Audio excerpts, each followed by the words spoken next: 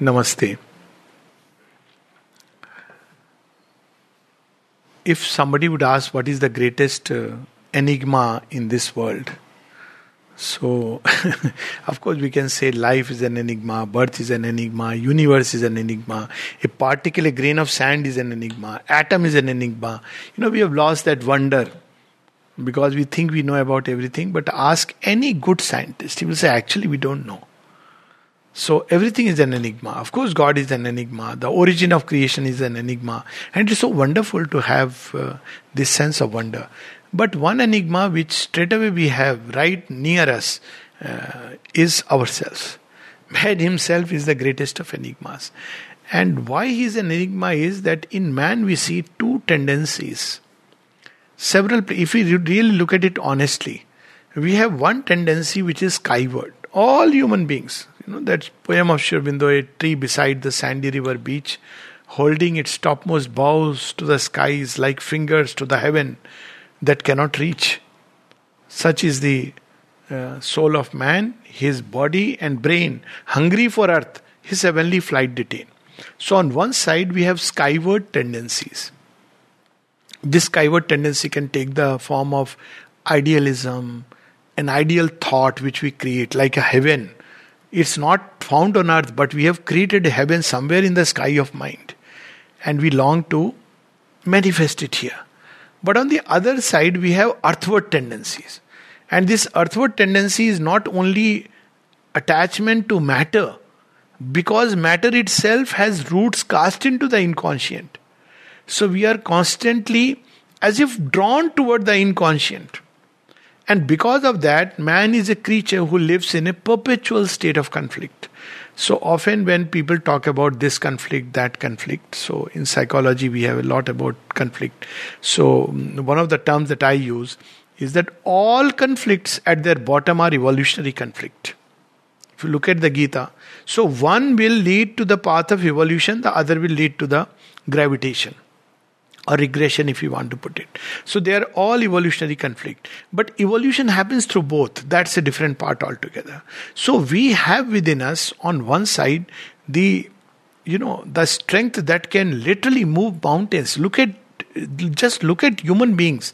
That he is not happy just by conquering Mars. He wants to, we have already now created means to have oxygen plant before we, have on Earth.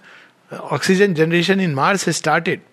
Meaning thereby already man is thinking that, and it's quite intuitive. Some people are thinking that, maybe 100, 200 years down the line, if we have to colonize Mars, what you need, like that story of the great deluge, you need a man, woman, or a few men, women, few plants, this thing. Oxygen generation, once you develop that possibility, then this life can just be transported there. Because there is water. At least there is a possibility of water. And if there is possibility of water, then you can create a whole climate. So this is the way human consciousness is thinking. Thinking of, traveling through light years, time warp, all this. On the other hand, the same human being, not somebody else, the same human being doesn't know what's going to happen the next moment of his life. The same human being will, often people are wonder, it's okay when we live at an average pitch, don't have very high aspiration. That is one kind of humanity, closer to the animal, in which you don't see this conflict. Why? Because it's living an animal life existent. Eat, drink and be merry. So you don't really feel that conflict because you have consented to be earthward. But the moment you start climbing skyward, you will see this pull. And it becomes so difficult to understand certain human beings who on one side will have very idealistic temperament, but will have a side of personality which will be very difficult to reconcile with their own idealism. And that is called, in the language of yoga, the shadow. Sri Aurobindo and the mother speak about it. There is an exchange of letter. And Sri Aurobindo says, I have seen your letter about the evil persona. Evil persona is a term used by Carl Jung. Your letter about the evil persona is so true, and he says that I have seen that whenever there is a being, especially those with an exceptional capacity, have with them a shadow attached, which as if prevents them, keeps on obstructing them. And the mother speaks about it that yet it has been done with the wisdom. So the task of this shadow within you is to contradict and oppose what you aspire for. There is no outside person. So people who say that, I want to practice yoga, but, my family situation, my conditions, they have not started the yoga. When you actually start the yoga, you will see the whole family is inside. The family that opposes and the family that helps you is all within. And there is particularly in every human being one particular point which just will refuse to yield. It will go right till the end. It will just refuse to yield. And the day you conquer it, you are through. It is like your own special difficulty or the challenge. Of course, when the avatar comes, he also takes the shadow, but he takes the entire cosmic shadow because, that's why you see who is Ravana. Ravana is the shadow of Vishnu. So when Vishnu comes, so he has to tackle. It's a story which is about our own inner challenges. I mean, we can look at it like that. Ramayana is true, but also we can look at the shadow like that. So there is within us a part which completely opposes God's plan. And people get very frustrated. Why this? Because we have to grow in strength to reach that realization. The shadow paradoxically helps us. Let's say, for example, that somebody wants to, okay, let me take my favorite example, want to embody the power of wisdom or love. Okay, these two capacities. So he wants to embody the power of wisdom. And you will see that he makes errors. Error which to somebody else will look, how could such a person make this error? And Sri Aurobindo had a very humorous remark about this. He said, great men make great errors. They will not make small errors. It looks like error. But why? Because his wisdom now has to be perfection. It cannot be just a general wisdom. There are two types of wisdom. No, one is a wisdom which is more like jnana. The second is vijnana in every sphere of life, in these little details.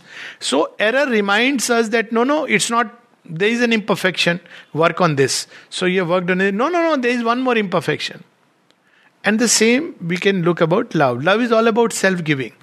And a person who really wants to embody love will have within him something selfish, which will want. And the day he completely conquers that part, he will really embody true love. But he'll always have something going on till the very end. Something that wants, something that desires. And that's why, love, the opposite of love is lust. What is lust? To want, to possess, to acquire, to hold, to take. So this is the way, same with strength. How does strength develop? We can take this example, it's very easy to relate to. How does strength develop? One of the ways, or the only way to develop strength is by opposing something against it. When you have no opponent, then in old time, when I was a child, I was told that you want to develop your fist power. I said, yes, to hit against the wall. So I said, oh, is it? So I said, but won't you get hurt? He said, no, initially you will, but after some time you can. So I started doing it. After some time I get so much maja in it. I started enjoying hitting against the wall.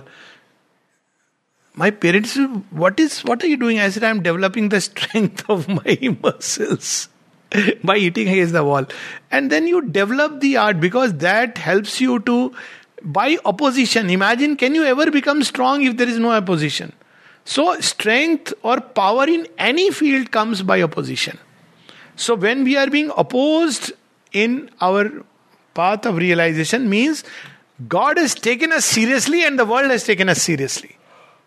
But the problem is most people give up. That's why the mother says that perseverance is patience in action. So we have to get up and start 10,000 times. Every time you will see that there is a little better. Nobody will notice it. But you would have done a little better, till one day you'll be through. Then the shadow is gone. Now your difficulty is gone. Others have their own. Each one has his own shadow. But what we do, we are aware of the shadow of other person, not our own. This is a primitive level of evolution. That's like we have not yet started on the journey. So we'll not talk about that. When we are only aware of everybody's shadows and we think we are all living in wonderful light. So confront the shadow, to become aware of it, to open it to the light, to give it to the grace, is one of the processes of yoga. And what prevents us from becoming aware of the shadow? This sense of right and wrong. Paradoxically, Mother speaks about it. Those who believe in too much righteousness cannot see their shadow. Why? Because it hurts. I too have some darkness inside. So they don't see it. They don't want to see it. It's very disheartening.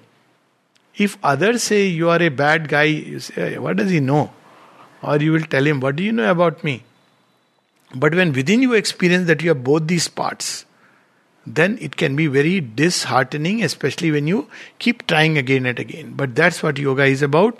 And to the one who endures with faith, this is the victory. So we'll read a poem which reveals to us this secret truth. That how in a human being, this container, you have everything represented. And in the human body itself, you see eyes looking forward, head which can look upward. This is symbol, no? Speech which can capture sounds of the highest regions and manifest. But speech which can pick up the worst and express in speech. The heart which can cry for God, and the heart which can grow mad out of self-love. Then as you go down, you will see the animal parts, Rakshasic part, Asuric, matter, all these are there in the same human being. So in yoga, when we start doing, we are stripped bare. Like, that aphorism of the gopis. You can't say, Lord, I will wear my lungi, upper part you can bear me. He will say, no, wait. The lungi must also go. Don't do it publicly, of course. But that's what yoga is about. You become aware of what is hidden inside as the shadow. And they have to be, dealt with and worked upon. Not worked upon by us because they are beyond any human beings. Mother says, take your share of the anti-divine. Do not walk among the holies. I am Swamiji so and so. She said, no, take your own share of the anti-divine, her word. So what do we do? She said, take it and offer it to the light with an aspiration for change. That's what we have to see. Not that, okay, I have my shadow and I must, this life. It's not that. Shadow has to be conquered. If you don't conquer the shadow, you don't evolve.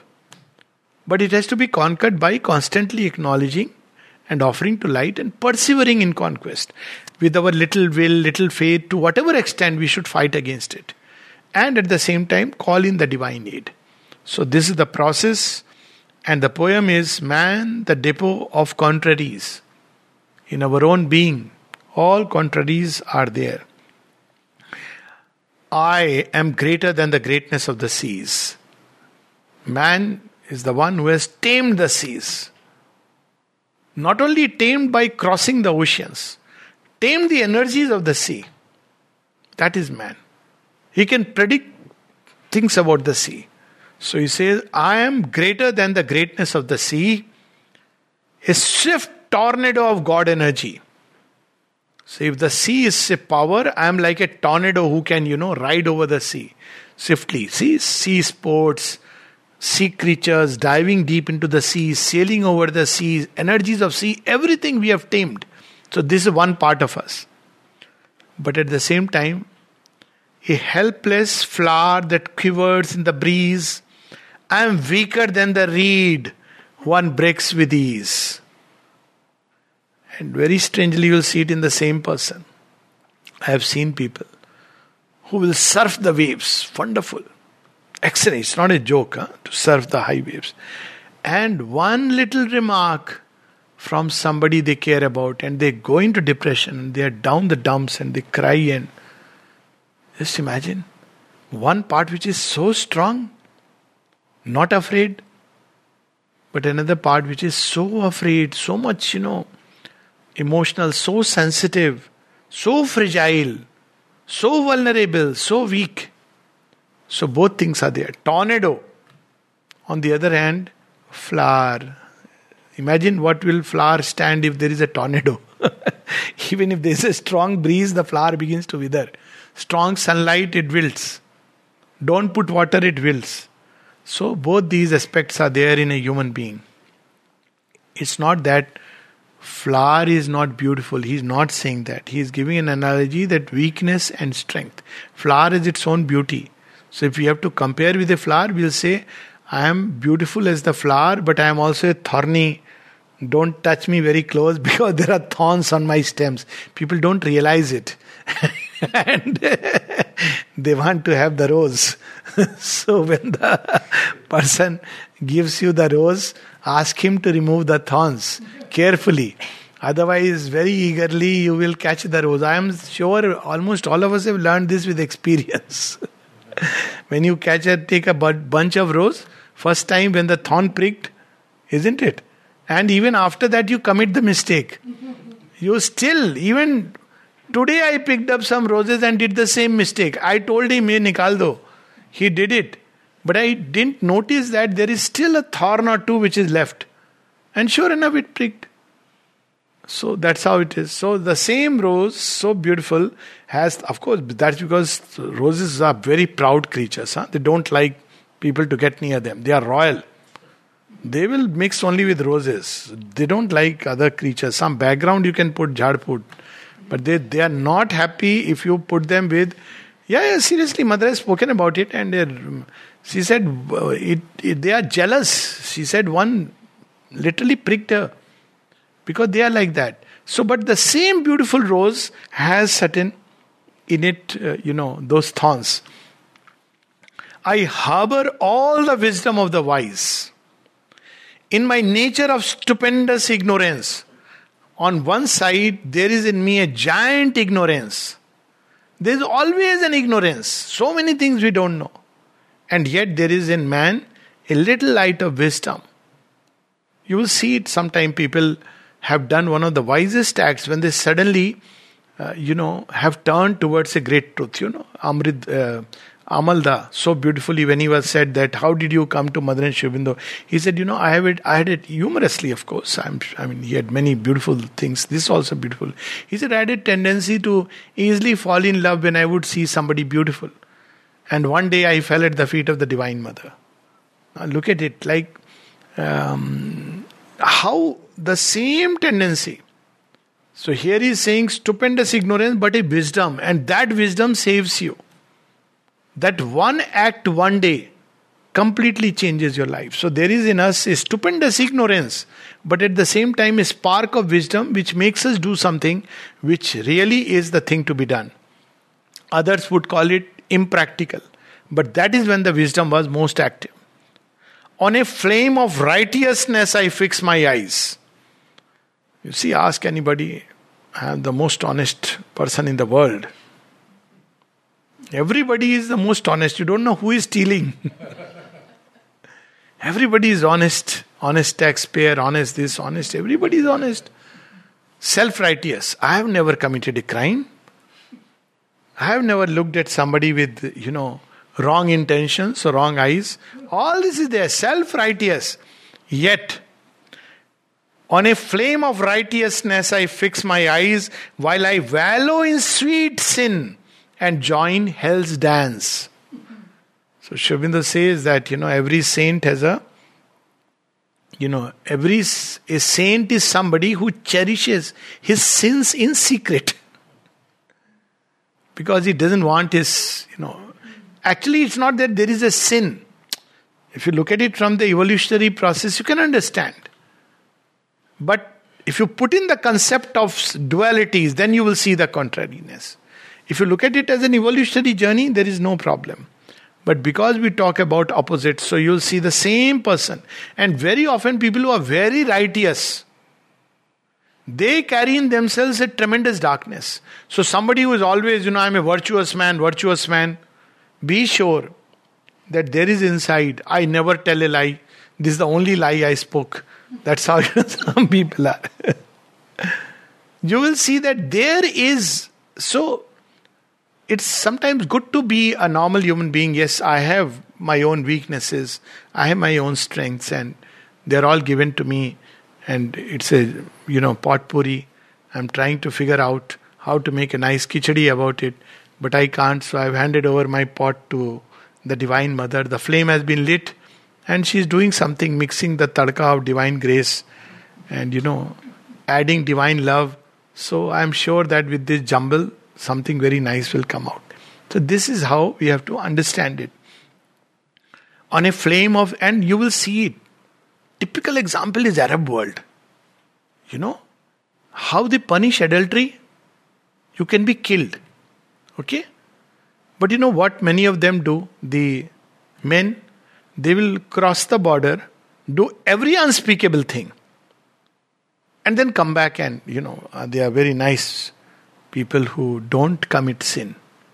The moment, and people who are extremely righteous, be careful. There you will see that a very big dark spot is inside, like many of the priests. And you will see it if you, I don't know whether you have studied in convent school or not, but everywhere. Priests, be careful.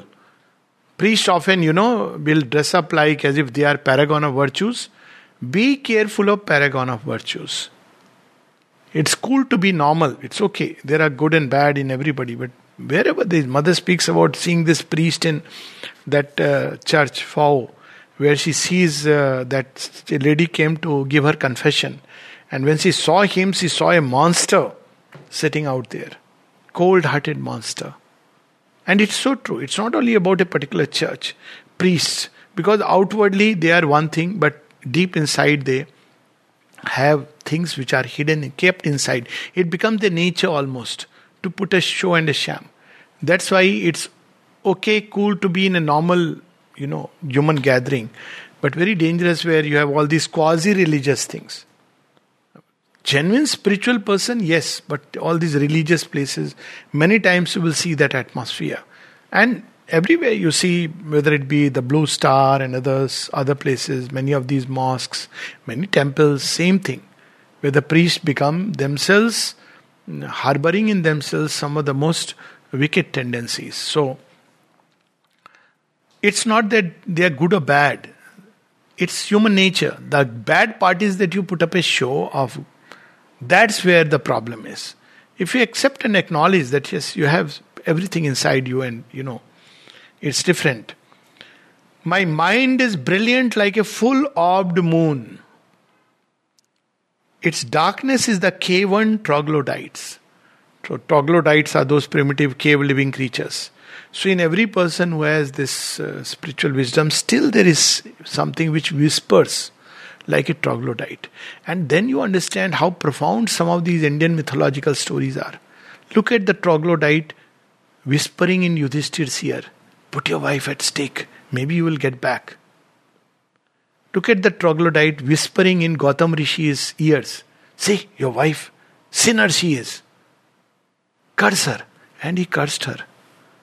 So, this the caveman tendency, mentality. What is the caveman mentality?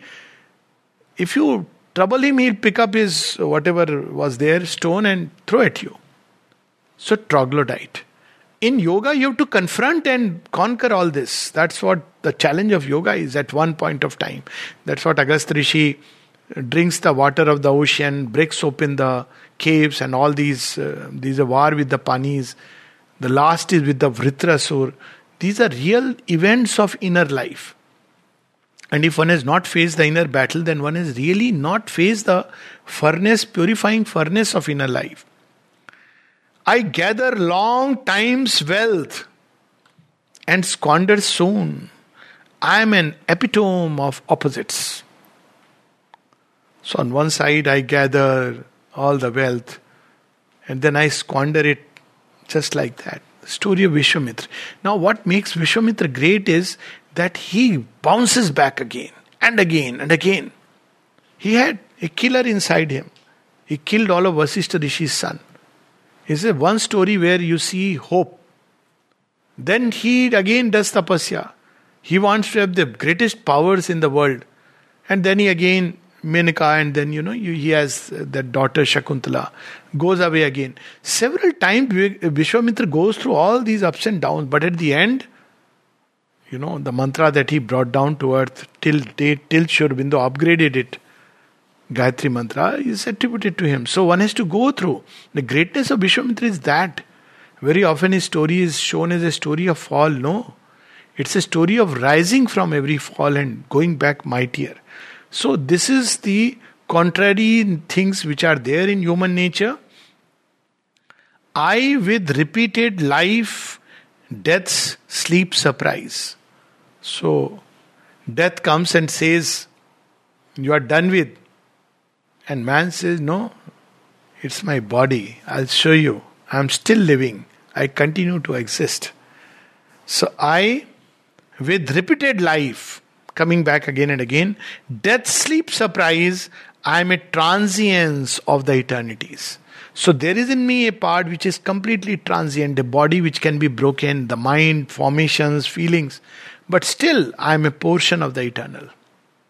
I am meant to be one with the eternities. So this is the contraries which are there in human beings, not to balance as some people say, not darkness so that you can appreciate light as some people say, but because this is the task given to us. We are a double inheritance or a double birth. The soul in us is a skyward being which has fallen from the skies. So we have skyward tendencies, it always remembers God. And we have matter within us and things based on matter which are emerging from the earth. So because of the pull of the matter, there is downward tendencies. A limited nature with a limitless soul. That's how Sri Aurobindo puts it. And this is the challenge given to us to solve. So those who say, no, leave this, jo ki tyon dhar dini chadariya, and I'll go into other world, have missed the whole point. The whole point is that this double nature in man, again double nature, one nature which is formed because of the inconscient, and the other nature which is the inherited, our true nature, the divine nature, and this tussle within, and the conquest of the truth over falsehood, the conquest of light over darkness, that is the real work of man, of immortality over death. And that is what the yoga of transformation is about. And when we can transform this, very often people talk about world transformation and all that. Please, that's a task which I'm sure the Divine Mother knows and she is undertaking. What will happen to India? What will happen to the world? There is somebody looking after that. But what will happen to me? Think about that. Within us, we have these contraries, and they are given to us with a purpose. That opposition and challenge is there to help the realization become more perfect. If there was no opposition, the realization also will be very limited. Rama without Ravana will be a very limited Ravana. Good person. Very nice human being. But when Rama faces Ravana and Ravana has abducted Sita and he goes through that great battle, then we see the one thing Rama is known for, emerge. Rama is not known for other things, but when you think of Rama, you think of only one thing, which Shri Krishna says in the Gita. I am Paurush.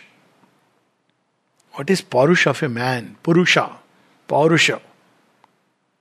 Strength, love and wisdom. The triumvirate of man's manhood. You see that in Rama. Strength would not come. Wisdom would not come. When Janki is abducted, he could have just lost his mind and just, said, what is the use of life? Become a cynic, disillusioned, taken to sannyas. But his wisdom tells him, no, he's here to fulfill for a work. Love, that if a person has kidnapped her, I will go and snatch her from the jaws of death. So this is how we have to understand the opposition and the challenge is not because God is, deliberately wants to put spokes in the wheels. And if it seems like spokes in the wheels, it is because He wants us to become perfect in driving the vehicle that we are using. So that's how we know we all grow up. So when parents, they teach us how to ride a cycle, how do they do? They say that we are holding you from behind, but they have quietly let out the hand. We fall sometimes. When we have fallen once, then they say, now you have learnt. Isn't it? Everybody learns like that. So it's not that they were cruel. Because they know that one day the child has to go through it. Then after that we have become stronger, more confident. So when we face the challenge of oppositions within us, it's by facing it that not only we grow, the realization become very perfect. Because of the opposition when we leave. Otherwise, too soon we will go. And we'll abandon earth nature. That's very easy. Oh, all this is dark, all this, I don't want to work here. That's what a misguided mysticism has done. Illusionism, oh, this is too bad, too horrible. But we entered precisely into this region to change it into a beautiful garden of God. So who is the original person who knows about the original plan? Is the soul within us. So it has come into this material mind, body, life complex where darkness abounds, particularly the physical matter. And what we have to do is we have to slowly win over one part after another to the light. That's how the yoga proceeds. One part of the mind, something of the deeper heart, something of the life, deeper life, and slowly you have the army of light. Then there is the final assault. So, Uri, the surgical strike. So this is the process, and we'll read this. It's a beautiful poem to remember. Man, the depot of contraries, I am greater than the greatness of the seas, a swift tornado of God energy, a helpless flower that quivers in the breeze. I am weaker than the reed one breaks with ease. I harbor all the wisdom of the wise in my nature of stupendous ignorance. On a flame of righteousness I fix my eyes, while I wallow in sweet sin and join hell's dance. My mind is brilliant like a full-orbed moon. Its darkness is the caven troglodytes. I gather long time's wealth and squander soon. I am an epitome of opposites. This is not to justify them, this is just an observation. And what is to be done with it, we have already spoken about. I, with repeated life, death, sleep, surprise, I am a transience of the eternities. And this is true of all of us. Some are aware, some are not aware. Those who live only in the darkness won't understand, because where is light? This life. It is only those who start journeying toward the light confront the darkness. So if one is not facing any conflict inside, that means still I am in that comfort zone of the darkness. The evolutionary conflict has not yet started. If the conflict has started, that means now I am being pulled upward with one hand of God while kept downwards with other hand of God, as Sri Aurobindo says. So what we have to do? We have to be with that hand of God which is pulling us upward and tell Him that you have to take care of this. And if we do it, in their final reconciliation, they can only be reconciled through transformation. You cannot reconcile light and darkness unless darkness is transformed into light. And it has its own energies inside which are needed. So in their final reconciliation through transformation lies the solution to the riddle called man. And how can it be reconciled? In one line, Sri Aurobindo says in Savitri, our life is a paradox with God for key. You have to change these human elements into their divine equivalent. Namaste.